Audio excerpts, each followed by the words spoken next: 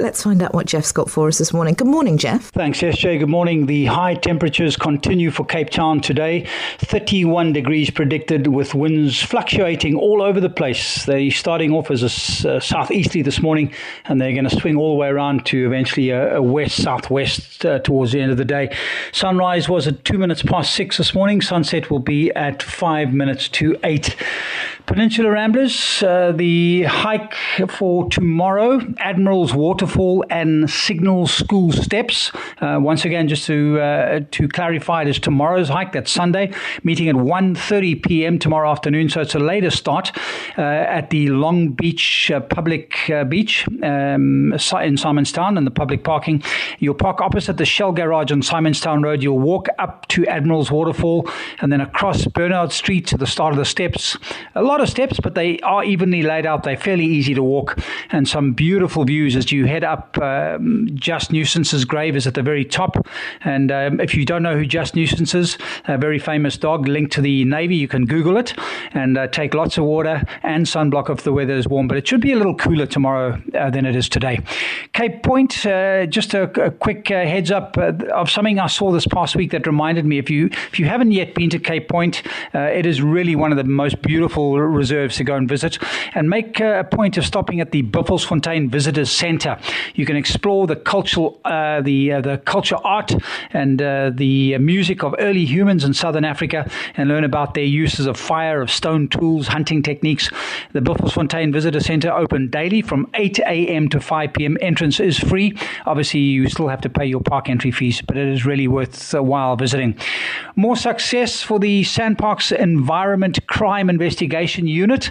They received some tip-offs from the public about potential poaching activities at Smitswinkel Bay in Cape Town, and a very quick response from the ECI, from the unit, their K9 unit and the Table Mountain National Park Marine Unit Rangers, led to the apprehension of 2 suspected poachers. They were found with a total of 291 units of abalone, so that's great news. And as always, Sandparks encouraging the public to please report any suspicious activity related to illegal actions. Our wilderness search and rescue teams remain super busy. The Wassar teams responded to 7 call-outs in the sweltering heat over the past weekend. According to a spokesperson, David Nell, he's also a member of the team for wilderness search and rescue, there's a noticeable increase, obviously, in the number of call-outs in the warmer weather, and they are urging everyone who heads outdoors on these hot days to please take extra care. I know it stands to reason, but some people still don't seem to get that. You need to take lots of water, and pick a route ideally with a bit of shade along the way as well. And always save and share that emergency contact number 021 937 0300. That's 021 937 0300. Crime, sadly, still an issue. Table Mountain National Park Rangers apprehended a suspect linked to a robbery incident at Lions Head last Sunday. That came after a hiker was robbed of her belongings while hiking at Lions Head. And also, you need to be aware of complacency, even if you're in a big group. There was a group of 9 that were attacked and robbed at knife point by 2 men last weekend at the base of Slangoli Ravine. That's the 12 Apostles area of Table Mountain. So even if you are in a bigger group, it's always worthwhile. Don't get complacent. Just a reminder for boulderers and indoor climbers, the WCC Provincial Bouldering Competition is going to be hosted on the 4th of February. It's happening at Block 11 in Pardon Island for all ages.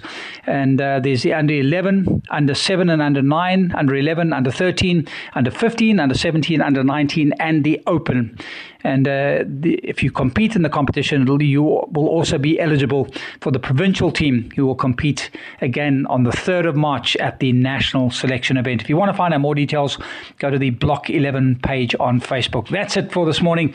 Have a great day. Stay cool in the heat, and I'll chat to you tomorrow. Cheers for now.